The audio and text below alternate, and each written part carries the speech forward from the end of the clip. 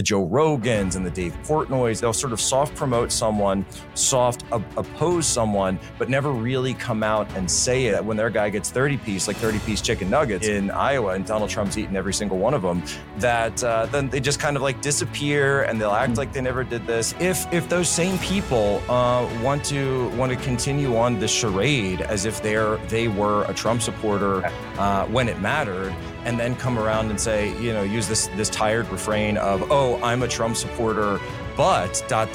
then of course I'd be more than happy to produce the receipts to show that no, in fact, you were not a Trump supporter when it mattered.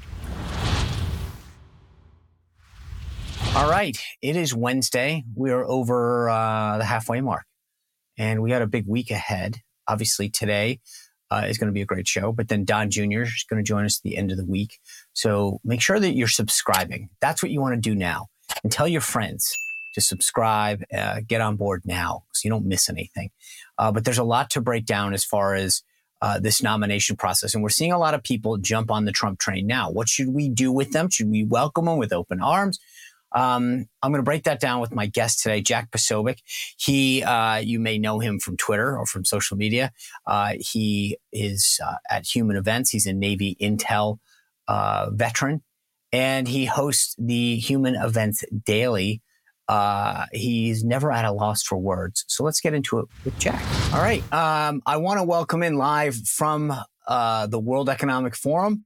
It's a little later in Davos, but Jack, I gotta say thanks. It meant a lot to do this. I know you were with Klaus Schwab a little while ago today, and so for you to make time to join us live from Davos in between your meeting with Klaus Schwab and John Kerry means the world to me in the audience. So thanks for that. I want to appreciate it, because of course, as you know, Klaus, or Clau, as I call him for short, and Care, we were meeting, and it's actually quite strange because just at the end of the meeting, the door opened and there was a guy with a bunch of girls who started to come in, and I was like, those girls look a little, not going to go there. Oh, Jack, it's me, Bill Clinton. How are you? Good to see you. Hey, John. Yeah, they mentioned something about an island. I don't know. Hey, John Kerry, how are you? Wow, it's awful cold. We might want to get by the fire. I haven't done Bill Clinton. The cigars started coming around, Yeah. All right. Well, okay. Now that we've thoroughly mocked everybody. Everyone's totally confused. Yeah. You're like, what the heck is going on? In other words, let's talk politics here in America. Yes. I want to get into some of the specifics of your take that I saw on Twitter, but just in general, when the votes were cast in Iowa and the results were tabulated, what were you thinking? Sure. Well, I think there's two aspects of that. And I'll say the reason that you brought up, Davos, and we were joking about it, but it's important. And I think it's insightful as well, because what happens in Davos affects the politics and affects the voting in Iowa. They are intrinsically connected. And it's certainly going to be affecting the votes when it comes to the Rust Belt going through in the general later this year, when I do think that it looks obviously like President Trump is going to be the nominee. I think we all know that at this point.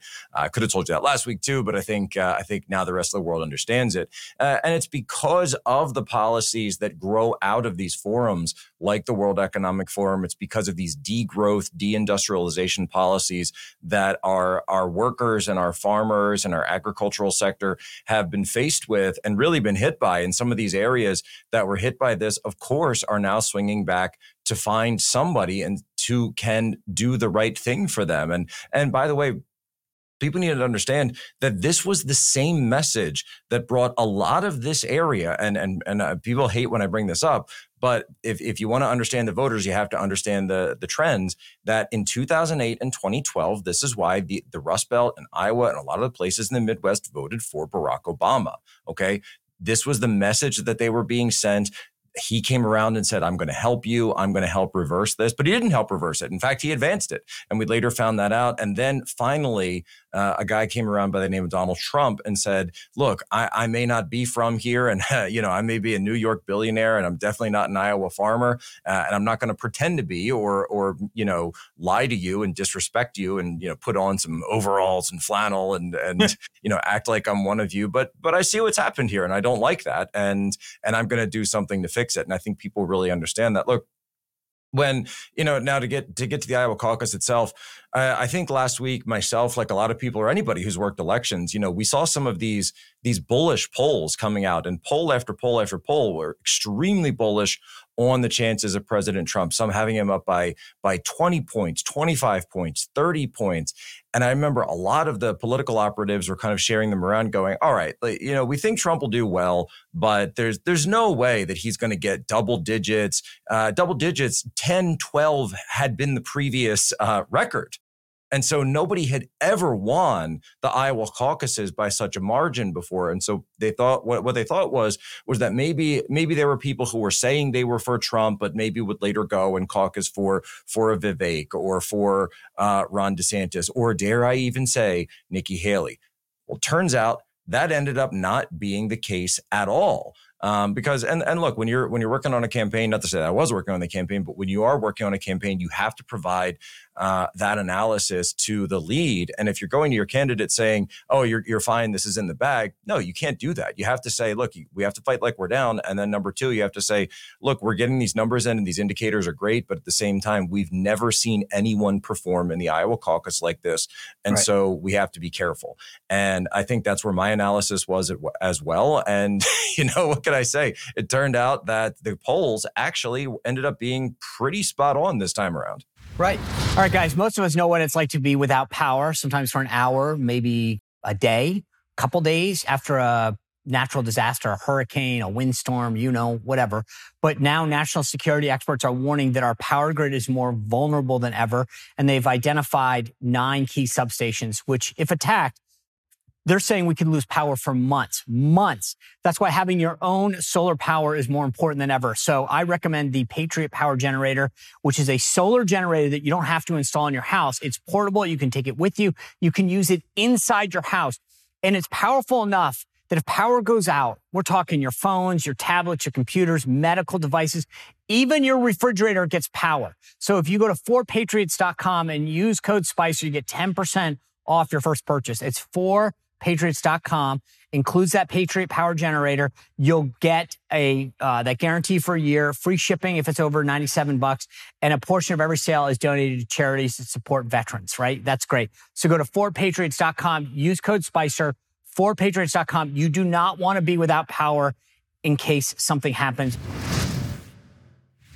The thing that was interesting to me, you mentioned the narratives and things like that. I tweeted out 30 minutes into the caucuses, all of these major organizations called the caucuses for Trump, and Team Trump obviously was excited initially. I took this, and it's funny. Some people said, like, DeSantis was freaking out.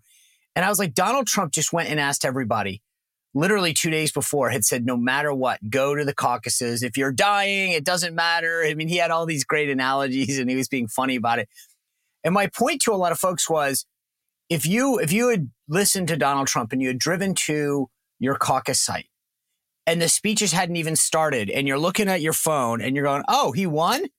Cool, I can go home, right? I think that was actually an effort to suppress the turnout and the support 100%. for Trump. And the thing is that I was saying to some of the Trump folks afterwards, I was like, guys, like initially Trump was down, he would have had a complete early sweep of all 99 counties. And I said, how many, maybe 1, maybe 5 Trump people left that precinct and said, cool, he won. I don't need to stay here for another hour and a half in the freezing cold dark that I have to drive home in. And this is, I think we keep forgetting to some degree. And this is what sometimes winning does, is it buries other issues. This was an attempt by the media, I firmly believe, to, it's funny, yesterday, I'm jumping, but everyone was like, oh, well, turnout was down. No kidding, because all of you told people it was over before the speeches even started.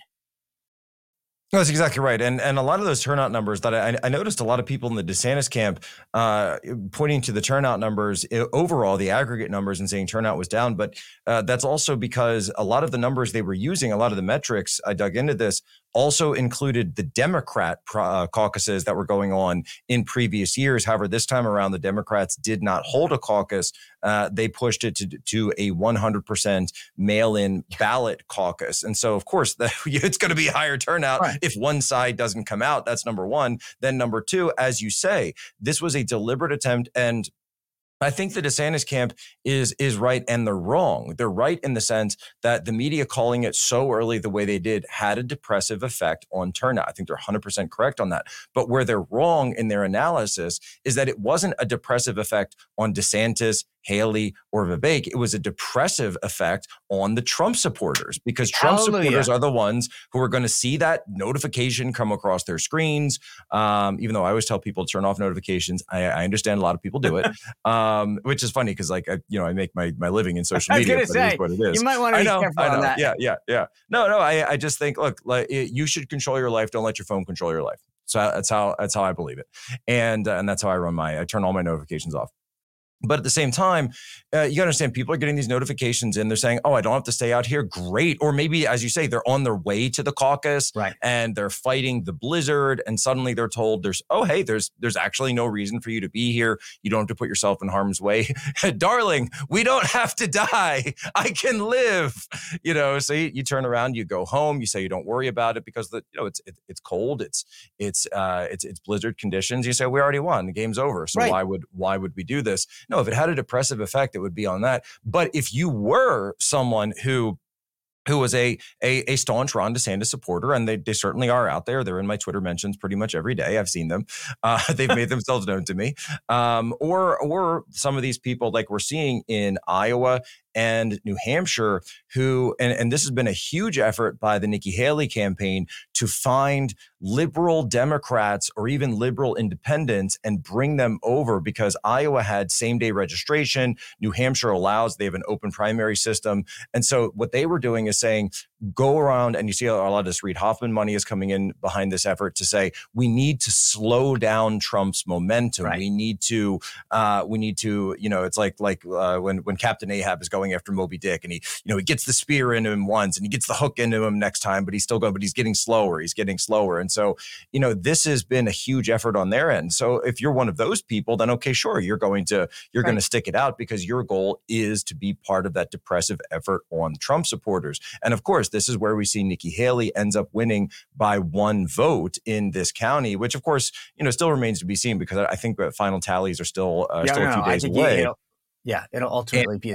But we're told that in that same county, so at that same caucus site, they ran out of same-day registration forms. So you have to put these together. There was an effort a deliberate effort to suppress the Trump turnout from Democrats and independents in that county. And so when you're saying that Trump didn't win all 99 counties, I would put a little asterisk next to that. Hey, are you a professional that's running a small business, or maybe you know that person? Well, I've got an exciting new offer for you. It's called Ramp, and it will maximize productivity and cut wasteful spending from your business. Ramp is the corporate card and spend management software designed to save you money and put money back in the pocket of your company. Ramp gives finance teams unprecedented control and insight into spending money. It can add restrictions, limits, all those things that you want. It's a physical credit card that you get to give employees that you don't have to worry about, because you know where they can spend, how much they can spend. It's fantastic. Ramp saves you money. And here's the thing. Businesses that start with Ramp save on average 5% the first month. Who doesn't like that? It's easy to use. It's easy to get started. They issue virtual and physical credit cards, and you can start making payments in less than 15 minutes. Whether you have 5 employees or 5,000, Ramp is going to save you time and money. But here is the kicker. Whether you're that person or you know the person, if you go to ramp.com/Spicer, you get $250 just for signing up. $250 in your pocket. That's why you want to go to ramp.com/Spicer right now and sign up. By the way, cards are issued by Sutton Bank and Celtic Bank, members FDIC. Terms and conditions apply. Well, the thing was, to your point, Trump was always going to win. There was no question about it. Every liberal media type agreed to that. The question is, by how much? So this was an effort to depress that. You're absolutely right. The DeSantis folks didn't think they were going to win. They just were trying to figure out, could they come in maybe a close second or something? And so this wasn't a deliberate effort. But I want to get back to some of the comments that you made afterwards on Twitter. One of the things that you put out initially said, watch how many conservative pundits pivot hard back to cultural topics and try to act like their boy didn't just get third placed last night in front of the whole world. So let me just start with this. Like you said, at one other point, you're taking names down, right? So do you think that they're going to try to whitewash their previous support, or that they're just coming over? Well, no, I don't think they are coming over, sadly. And you've seen this. You've seen these people out there in sort of the conservative media landscape play this game for a long time, and they play this game of footsie where they'll say, oh, I disagree with what the main, the deep state is doing to Trump. I disagree with what the DOJ is doing to Trump. I disagree with how the media is lying or taking Trump's, comments out of context, which obviously you are quite familiar with, and just a little bit. Yeah.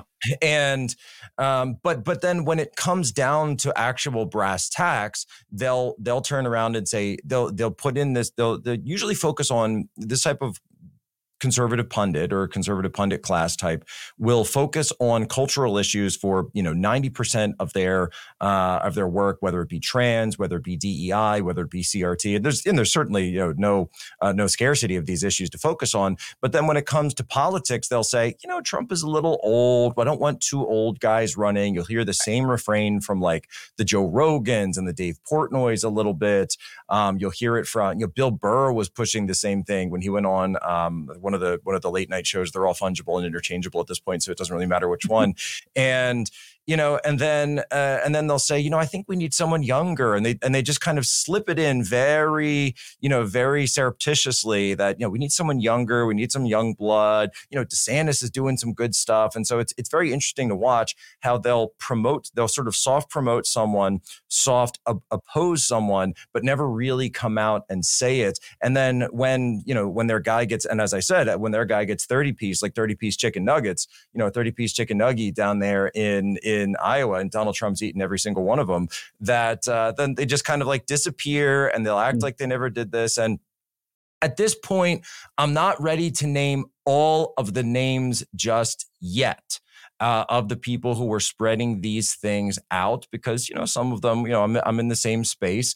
Okay, maybe I did post a few receipts of Clay Travis, but I have caught a few people. I've caught a few people who, up until recently, had 100,000 tweets or 50,000 tweets on their timeline, and suddenly, just magically, after the Iowa caucus, their tweet count has gone down to about 500 or maybe 1,000, and it's like, wow, where did all your old tweets go? That's interesting. It sure would be a shame if somebody had them archived. And so, I mean, in all seriousness, are you going to push this out at some point? Who they are? I think that's up to them. I think it's up to them. Meaning what? Meaning if those same people want to continue on the charade as if they were a Trump supporter when it mattered, and then come around and say, use this tired refrain of, oh, I'm a Trump supporter, but ... then of course I'd be more than happy to produce the receipts to show that no, in fact, you were not a Trump supporter when it mattered. So let's just say hypothetically, one of these people says, I wasn't always a hardcore Trump supporter, but, the process has played out. I'm willing to support him now. Is that good enough for you? It is. I do think it is. But at the same time, there's, as we just had Martin Luther King Day earlier this week. So I'll say there's different seats on the bus. Okay. Some people sit in the front, and some people, you can be on the bus. That's fine. But, maybe you're in back. Maybe you're in coach. Maybe you're like on the plane. You're in economy. You're back by the bathroom. So in other words, hey, you just joined. You don't get to get the front row seat. Right. And what I mean by that is you don't get to direct where the ship goes. You don't get to direct traffic. You don't get to, have a voice and say, oh, this is the way we have to do. Or, these are the people who, again, Ron DeSantis spent how many millions of dollars it depends on how you count, right? Some people say it's 34 million, but that's only direct spend. If you go all in, I think it's something like 140 million. And we know that Trump spent only about $300 per vote, right? Talk about a businessman, right? And Can so you imagine though? the fact Just of the matter is, and Sean, what I want to say is I'm not just being, people say, oh, Posobiec, you're being petty. I'm not being petty. This is money that could have been used for ballot harvesting. This is money that could have been used for litigation. This is money that could have gone to people that are fighting these wrongful prosecutions in J6 or a number of other good causes. But instead, we had good resources thrown behind toxic causes. And unfortunately, that is precious dollars that we are not going to have going into the general now. So no, this stuff does have real world implications for our overall fight. And that is why I'm being this way.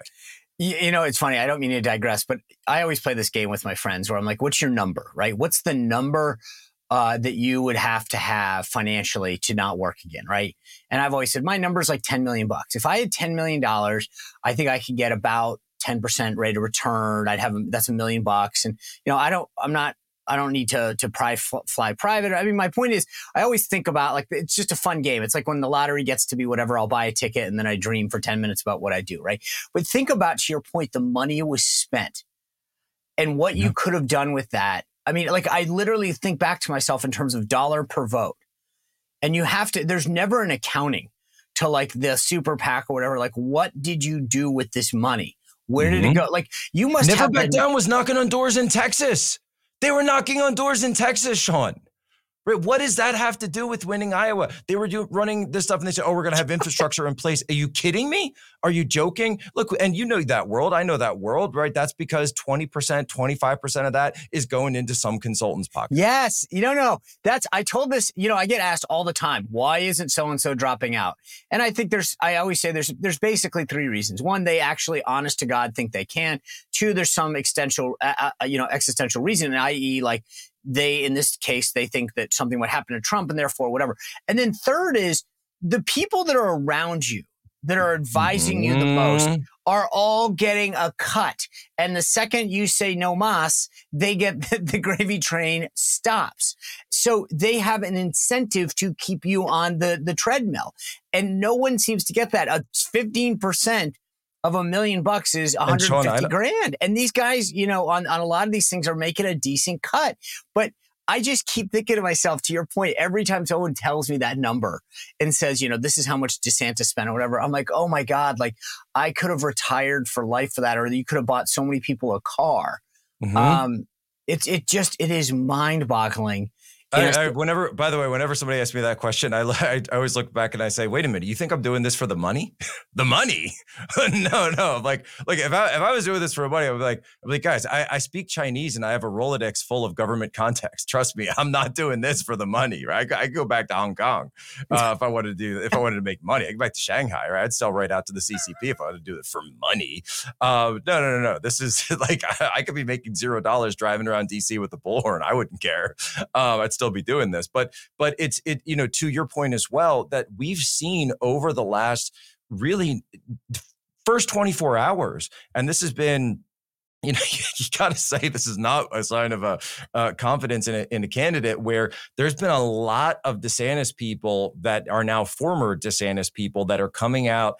And I don't even have to say anything or do anything because they're dropping the receipts on their own. Yeah. The Spectator had a huge piece with Ryan Gradusky, who's a friend of mine, who printed out this huge article, and I think it's up at his Substack as well, talking about how he flew down to Tallahassee for one of these influencer meetings and really spoke some hard truths to the governor's face, to Casey DeSantis's face. Not the two were faced. I mean, she was just in the room, and said, this tactic that you're attempting is not it's not working. This is not good, and basically was told that he wasn't invited back. And you mean the tactic, i.e., going after Trump? Well, there were, okay, and I'll even be fair, right? There were ways to go after Trump, but what you would have had to do is you would have had to undermine that level of trust that Trump voters have with Trump. This is the only way that anyone could have gone after Trump. And it's not easy. Okay. But if you just sit there and you talk about these wonky policy ideas, people will say, okay, yeah, that's fine. I didn't like the lockdowns. A lot of people say, yeah, I didn't like the vaccine. A lot of people will say, I'm talking about the right. A lot of people say, I didn't like this. I didn't like that. I wish this had been done. I wish that had been done, et cetera, et cetera. Pardons for Assange, pardons for Snowden, pardons for the J6ers, et cetera, even though that was like at the tail end of everything in the middle of an impeachment and a stolen election. But the idea that that there are people who have gripes within the Trump community, the Trump fan base, voter base, it's all there. But Ron DeSantis decided to eschew all of those and simply just talk about these wonky sort of nebulous policy ideas without ever actually, stepping up and trying to lob a few grenades, man. Like look at how I do Twitter every day. Like I name names, I drop people, I walk up and politically I'm not afraid to, take shots on goal. And I just think that DeSantis never really took shots on goal until maybe Sean, great example. Do you know so he's in sort of this race for second place with Nikki Haley. Do you know that the first time that he's mentioned Boeing is yesterday? The first time that he's used Boeing, I just checked his Twitter. Oh, you're right. You know what? The funny thing is, I keep remembering they're dropping doors off of buildings, or off of planes, they're hitting buildings. You wouldn't attack Nikki Haley. Yeah. I would have made a video about that, like as it was happening. It's funny because now that you say it, you're right. I was thinking, it came up, but it was Vivek that had brought it up, not DeSantis. I think DeSantis had campaigned like Vivek, he would have done much better, and he would have had to do it from the start. Yeah. All right, folks, I want to tell you about my friend Leo Grillo. If you've been watching the show for a while, you know about Leo and all the great work that he does at Delta Rescue. You can go to deltarescue.org, take a look at the videos, an amazing no-kill sanctuary. Leo Grillo has made a life out of saving, protecting, nurturing abandoned animals, dogs, cats, you name it. Delta Rescue is a mission of his. It's a passion of his. If you're an animal lover like me, if you've rescued dogs, if you've rescued cats, then you're going to want to check out the amazing work of Delta Rescue. You go to deltarescue.org. There's videos, there's testimonials. You can see what I'm talking about. It is the world's largest no-kill sanctuary. It's not a shelter. It's a sanctuary. This is where animals can live in perpetuity. They can get the nutrition they need, the care they need, the support they need. And it's all because Leo Grillo made it his lifelong mission. And it's only supported through donations like me and you, $5, $10, $100. But there's also a way that we can make this mission that Leo has created a lifelong one, an enduring one. And that's if we go to deltarescue.org and check out the estate kit that they put there. Download it, see if it works for you, if it can be part of your financial future planning. Go to deltarescue.org, hit that estate guide. Also, think about a contribution. Help Leo Grillo and the great work that Delta Rescue does to take care of these abandoned animals. I want you to explain this because I think you can. I mean, not that. And I'm not saying you would have won, by the way. I'm not saying I don't think you would have won, but I do think it would have been tighter. Oh, of course. I mean, I think that this has been, Jeb Bush's super PAC operation was epically one of the biggest failures. And then I think Ron DeSantis said, no. Let me show you how to really do it epically bad. What is it with these Florida governors? I just... you know what it is, though? Somebody brought this up yesterday. And I don't know if it's just my New England frugality or whatever, but I think if you don't have money and you slowly get it, right? Like I remember my first paycheck, I used to clean boats for a living and like sand the T, clean the bottoms, whatever. And I think I was making literally I think it was $3.15 an hour or something. And I remember getting a raise to like $3.85. And I was like, oh my God, even though it wasn't much, I was like, okay, how do I, like you really valued that increase in money. And it was a slow drip for me. Right. And so all through my career, my first job on Capitol Hill was $18,500. And then I remember slowly making it into the 20s. And then I mean, it was a big deal when I crossed $30,000. And I had a whole system down about how I could go out on Friday night and how many beers I could buy. They were, of course, draft. But there's a sense of frugality and appreciating the money. And the problem with these super PACs is they come in and say, here is your treasure. And it's 20, 50, $100 million. And you suddenly go, well, why the heck am I going to fly Spirit Airlines when I can get my own, G5? And I can be in Davenport and in Sioux City. And there's not an appreciation for the money. And I think that's what happens with these and the lifestyle. Right. But, and you saw this, you got hit for how much he spent on private planes. And the funny part about it is I get it in a sense, which is, for me, I will look if someone, if there's an option, I'll say, well, I'd rather pocket the money and then, put it towards my kid's education or something. I don't really care because I'm used to it. The problem with a lot of these big candidates, whether it's Bush or now DeSantis, is that they get handed a huge check at the beginning and saying, okay, go from there. And it's like, oh, well, what difference does it make if we spend, if we're frugal here, if we cut corners here, because we got plenty of it.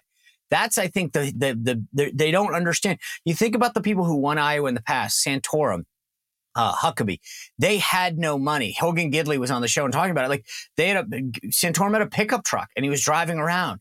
He stayed in Best Westerns and things like that. That to him, you didn't know what to do with the money. You just had to hard work. And that's where I think a lot of these guys lose it in the campaigns is they get sucked in by the big money and the consultants and the trappings of it and not understand, the one-on-one contact and get sold on, hey, we're just going to run 60-second ads.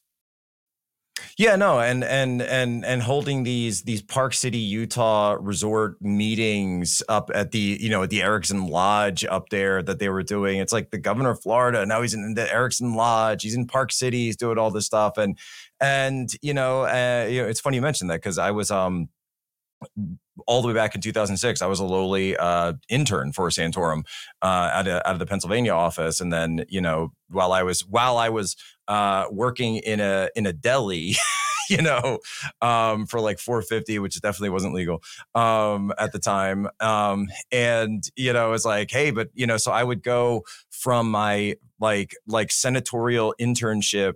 And then I would go and like change into like jeans and a shirt and put on an apron. And I'm cutting meat and, making Italian hoagies and, which is the thing that we call it in Philly. And then hoping that, I don't have any of the smell on me when I have to walk around with constituents coming in, and it's just sort of like, look, when you come up a certain way, you get in the game a different way.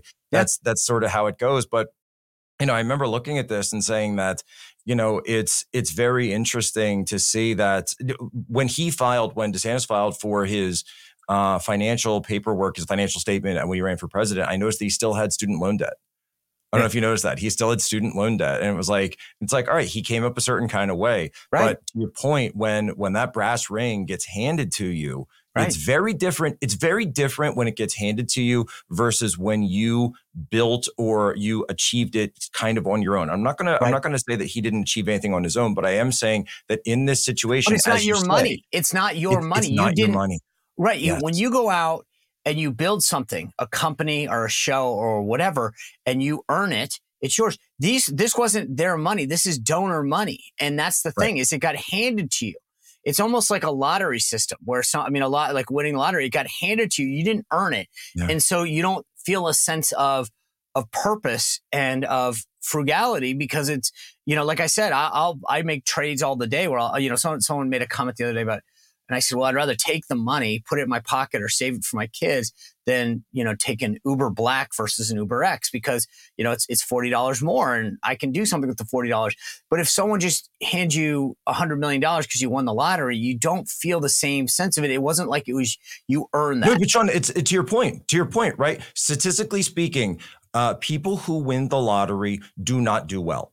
Right. Statistically speaking, I'm not saying everybody, but most people who win the lottery, who turn out big, show me one person who's won the lottery and then gone on to found anything, going on to create an incredible business. No, they don't have to. But if you look at some of the stories of people who do, that money gets spent so fast, that money comes in and it's gone. It's just completely gone because there is a sense that and you're talking big money as opposed to incremental money, and the big money.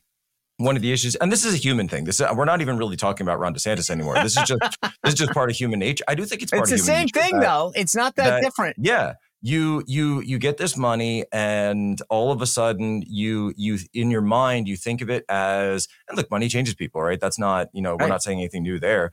That you think that it's windfall money, and so it. As you just said, you just mentioned about, put it away for your kids or putting away for investment, putting away for retirement.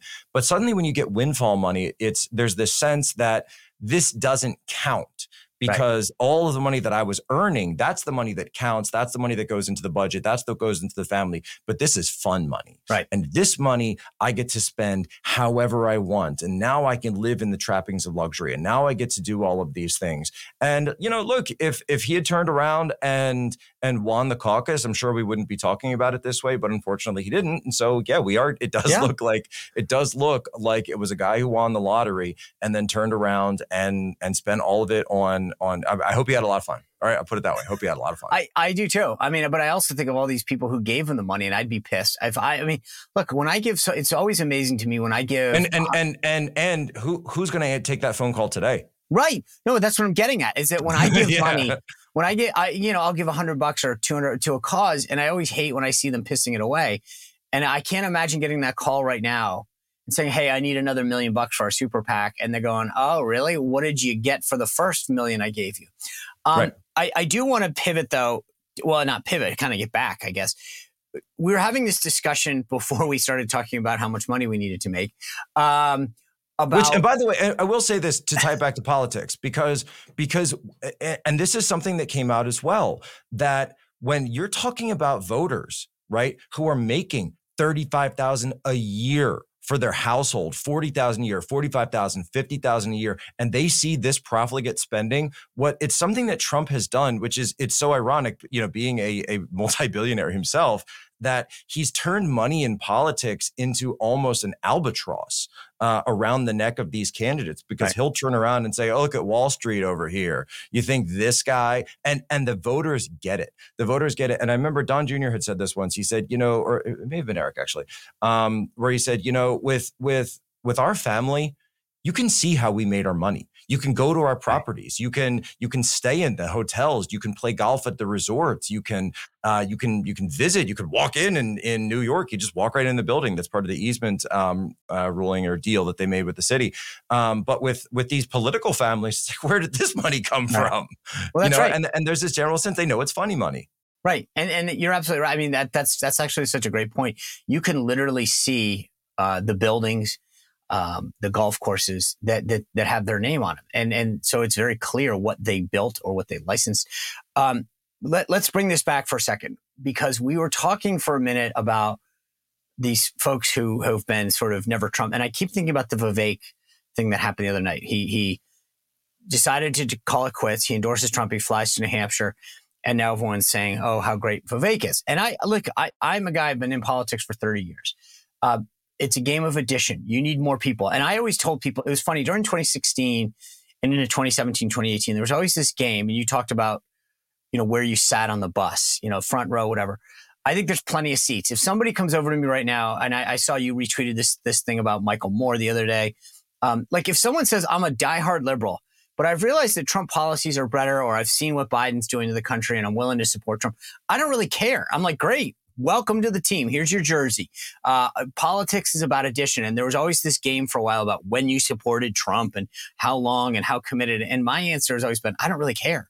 I mean, you need more people. You look at the closeness of Michigan, of Georgia, of Arizona, of Pennsylvania. I need more people who live there to say, "I get it. Yes. I'm with you." Okay. That being said, this is where I'm going to have I do want to be very clear. What I said about what I said, I was talking about thought leaders. I know. Right? I get what you mean. And that's a very specific. And I also think, I don't want to put words in your mouth, but I also thought that what they were doing is sort of trying to have it both ways and be chameleons and be like, "I'm not with Trump, but I am with Trump, but I am not with Trump." Precisely. And that's okay. That being said, let's talk about Nikki Haley for a second. One of the things you tweeted was, "It's not enough to be against Nikki Haley. You must be actively anti-Nikki." Actively anti-Nikki. Actively anti-Nikki. So let me play a game with you for a second. Sure. Trump gave this, I think, an unbelievably gracious, magnanimous, spot-on victory speech the other night in Iowa. He was just pitch perfect, and he knows when to do it, and that's the beautiful thing about him. I by the way, I loved it when he walked up to the podium, because I'm trying to find a good, but he walked up and he just pulls a piece of paper, and it wasn't like a full 8.5 by 11. It had been folded, and he holds it the long way, right? So, just for audience sake, just make sure I don't have my bank account there, but he holds it long ways up and he pulls it out. And my guess, knowing him, is it was just a list of names, right? And that's what he did. If you think about it, he just went off and he said, nice things about Ron and Nikki, whatever. So let's just play a game for a second. Nikki Haley today says, I realize there's no path forward. I drop out and I support Donald Trump. What should what should the reaction of Team Trump be? Mm. Mm. Mm. Nikki Haley. Nikki Haley, someone who, you see, and this is interesting too, because Nikki Haley, there's a few things you have to deal with here, right? Because so Vivek Ramaswamy he's an outsider to politics. He had been a guy who came from the biotech world. He wrote a couple of books that kind of got him into the political game. Sort of did like the celebrity author route almost into politics. But, he wasn't a former member of the administration. He wasn't someone who had been given a job by the president. He was, you can't take these things in a vacuum, right? There's history there. The same way there was history at the fact that Ron DeSantis would never have been governor of Florida without the endorsement of Donald Trump. It's just as simple as that. And so, I do think the way that people go about things matters. I really do. And I think Ron DeSantis running without even a phone call, without even mentioning, I think you have to take that as it is. Nikki Haley coming out and saying that she would not run. She still has tweets up today saying that Donald Trump is the best person to be the next president from like 2021, right? And I can go and find them all. They're all still there. The same way that her Bubba Wallace and George Floyd and all the other tweets are still up, which is really funny, by the way. But whatever, it's like, does she not have a staff that can clean up any of this stuff? Because I'm gonna find it. And so where do you come down? Let's get to it. What do you say? Right, where would I come down? I would say thanks. And there's here's your MAGA hat, but at the same time, VP absolutely not. Cabinet, no, probably not. But you could be around. That's fine. I'm with you on this. Like I said, I know that might know. At the end of the day, if you think about how close, 45,000 votes over 3 states in 2016, 3 states, 70,000 votes in 2020. We don't have a lot to play with, and so I'll take what I can get and bank the vote. Before we kind of wrap up, there is one thing that I want to ask you. You mentioned it in terms of your resume, but you were a Navy intel guy. In 2020, 51 intel officials told us, don't look at Hunter Biden's laptop. It's Russian disinformation. Hunter's been on television before saying, I don't know, maybe it's mine, maybe it's not. And then Miranda Devine actually had a great tweet last night. She put out in a new court filing today, the DOJ confirms Hunter Biden's laptop is real, that he left it at a computer store, and that the contents matched what they obtained from a search warrant of his iCloud, right? So think about this. The DOJ filed a thing, and in the filing, it basically says, okay, because they're trying to go after somebody else now. So they're basically having to say, all this is real. They admitted it. These 51 intel officials have never really paid a price. The media that spread it haven't paid a price. And it's just like, move on, right? We are literally trying to suppress and subvert and change an election. And yet, the DOJ just filed something and no one is covering it, having to admit they were wrong, having to fess up for lying. It's unbelievable. Well, it really is unbelievable. And I remember actually getting into it because when I got my copy of the hard drive in October of 2020, and I tried to do something a little bit differently than Steve was doing at War Room or what the New York Post was doing. What I did was I took my copy of the hard drive and I was hanging it out there and I was saying, Jake Tapper, and tweeting at him and saying, Jake, we're right in DC. I will send someone over with a copy of this and I will hand it to you. I'll put it in your hand. I'll give it to you. Will you accept it? I said it to, and I was putting this out probably, Maggie Haberman. Do you want a copy? Mark Cuban then responds to me and says, oh, is this and he's all skeptical. This isn't the Rudy Bannon thing. I said, I got a copy of it. All right. That you can check out what it is. And then Ben Collins of NBC gets involved and says, oh, Mark, you can't accept anything from this guy. This is a bad guy. He said, whoa. I got a hard drive. All right. I'll leave it up to you, but you take a look at it. Just look at it and tell me what you think. And none of them took me up on it, Sean. None of these journalists, none of these individuals, not the New York Times, not CNN. There was one guy from Politico who came by. I don't know that he's publicly put his name out there, but I'll say there was someone from Politico who came by. There were a few people from Congress who came by various offices. But any of these big names, I offered it and they said, you tell me, show me where the Russian disinformation is. Show me where, because it was a joke from the start. When it comes to these 51 officials, great. I'm glad they have a list, because that's a list of names. Number one, pull all their security clearances. Number two, pull all their accesses. If they have anything, any SEI accesses whatsoever, get rid of them. And then more importantly, find out who put them up to it. Exactly. And I think we do need to find out who put them up to it and find out if those people know. It are was, still I mean, it was Blinken and Sullivan. But Jack, Yes. Unfortunately, we've had such a great conversation. We can only go so long because that's how life works. You know that. I always appreciate your commentary, your Twitter feed. Thanks for being with us. And everyone, thank you for this great conversation. As I mentioned, later in the week, Don Jr. is going to join us. I appreciate you being with us. Continue to rate, subscribe. We will see you back here tomorrow on the Sean Spicer Show. It's great. Everybody needs to watch the Sean Spicer Show. He's pulling back the curtain on how politics actually works. That's the way to end the show. Thank you, Jack.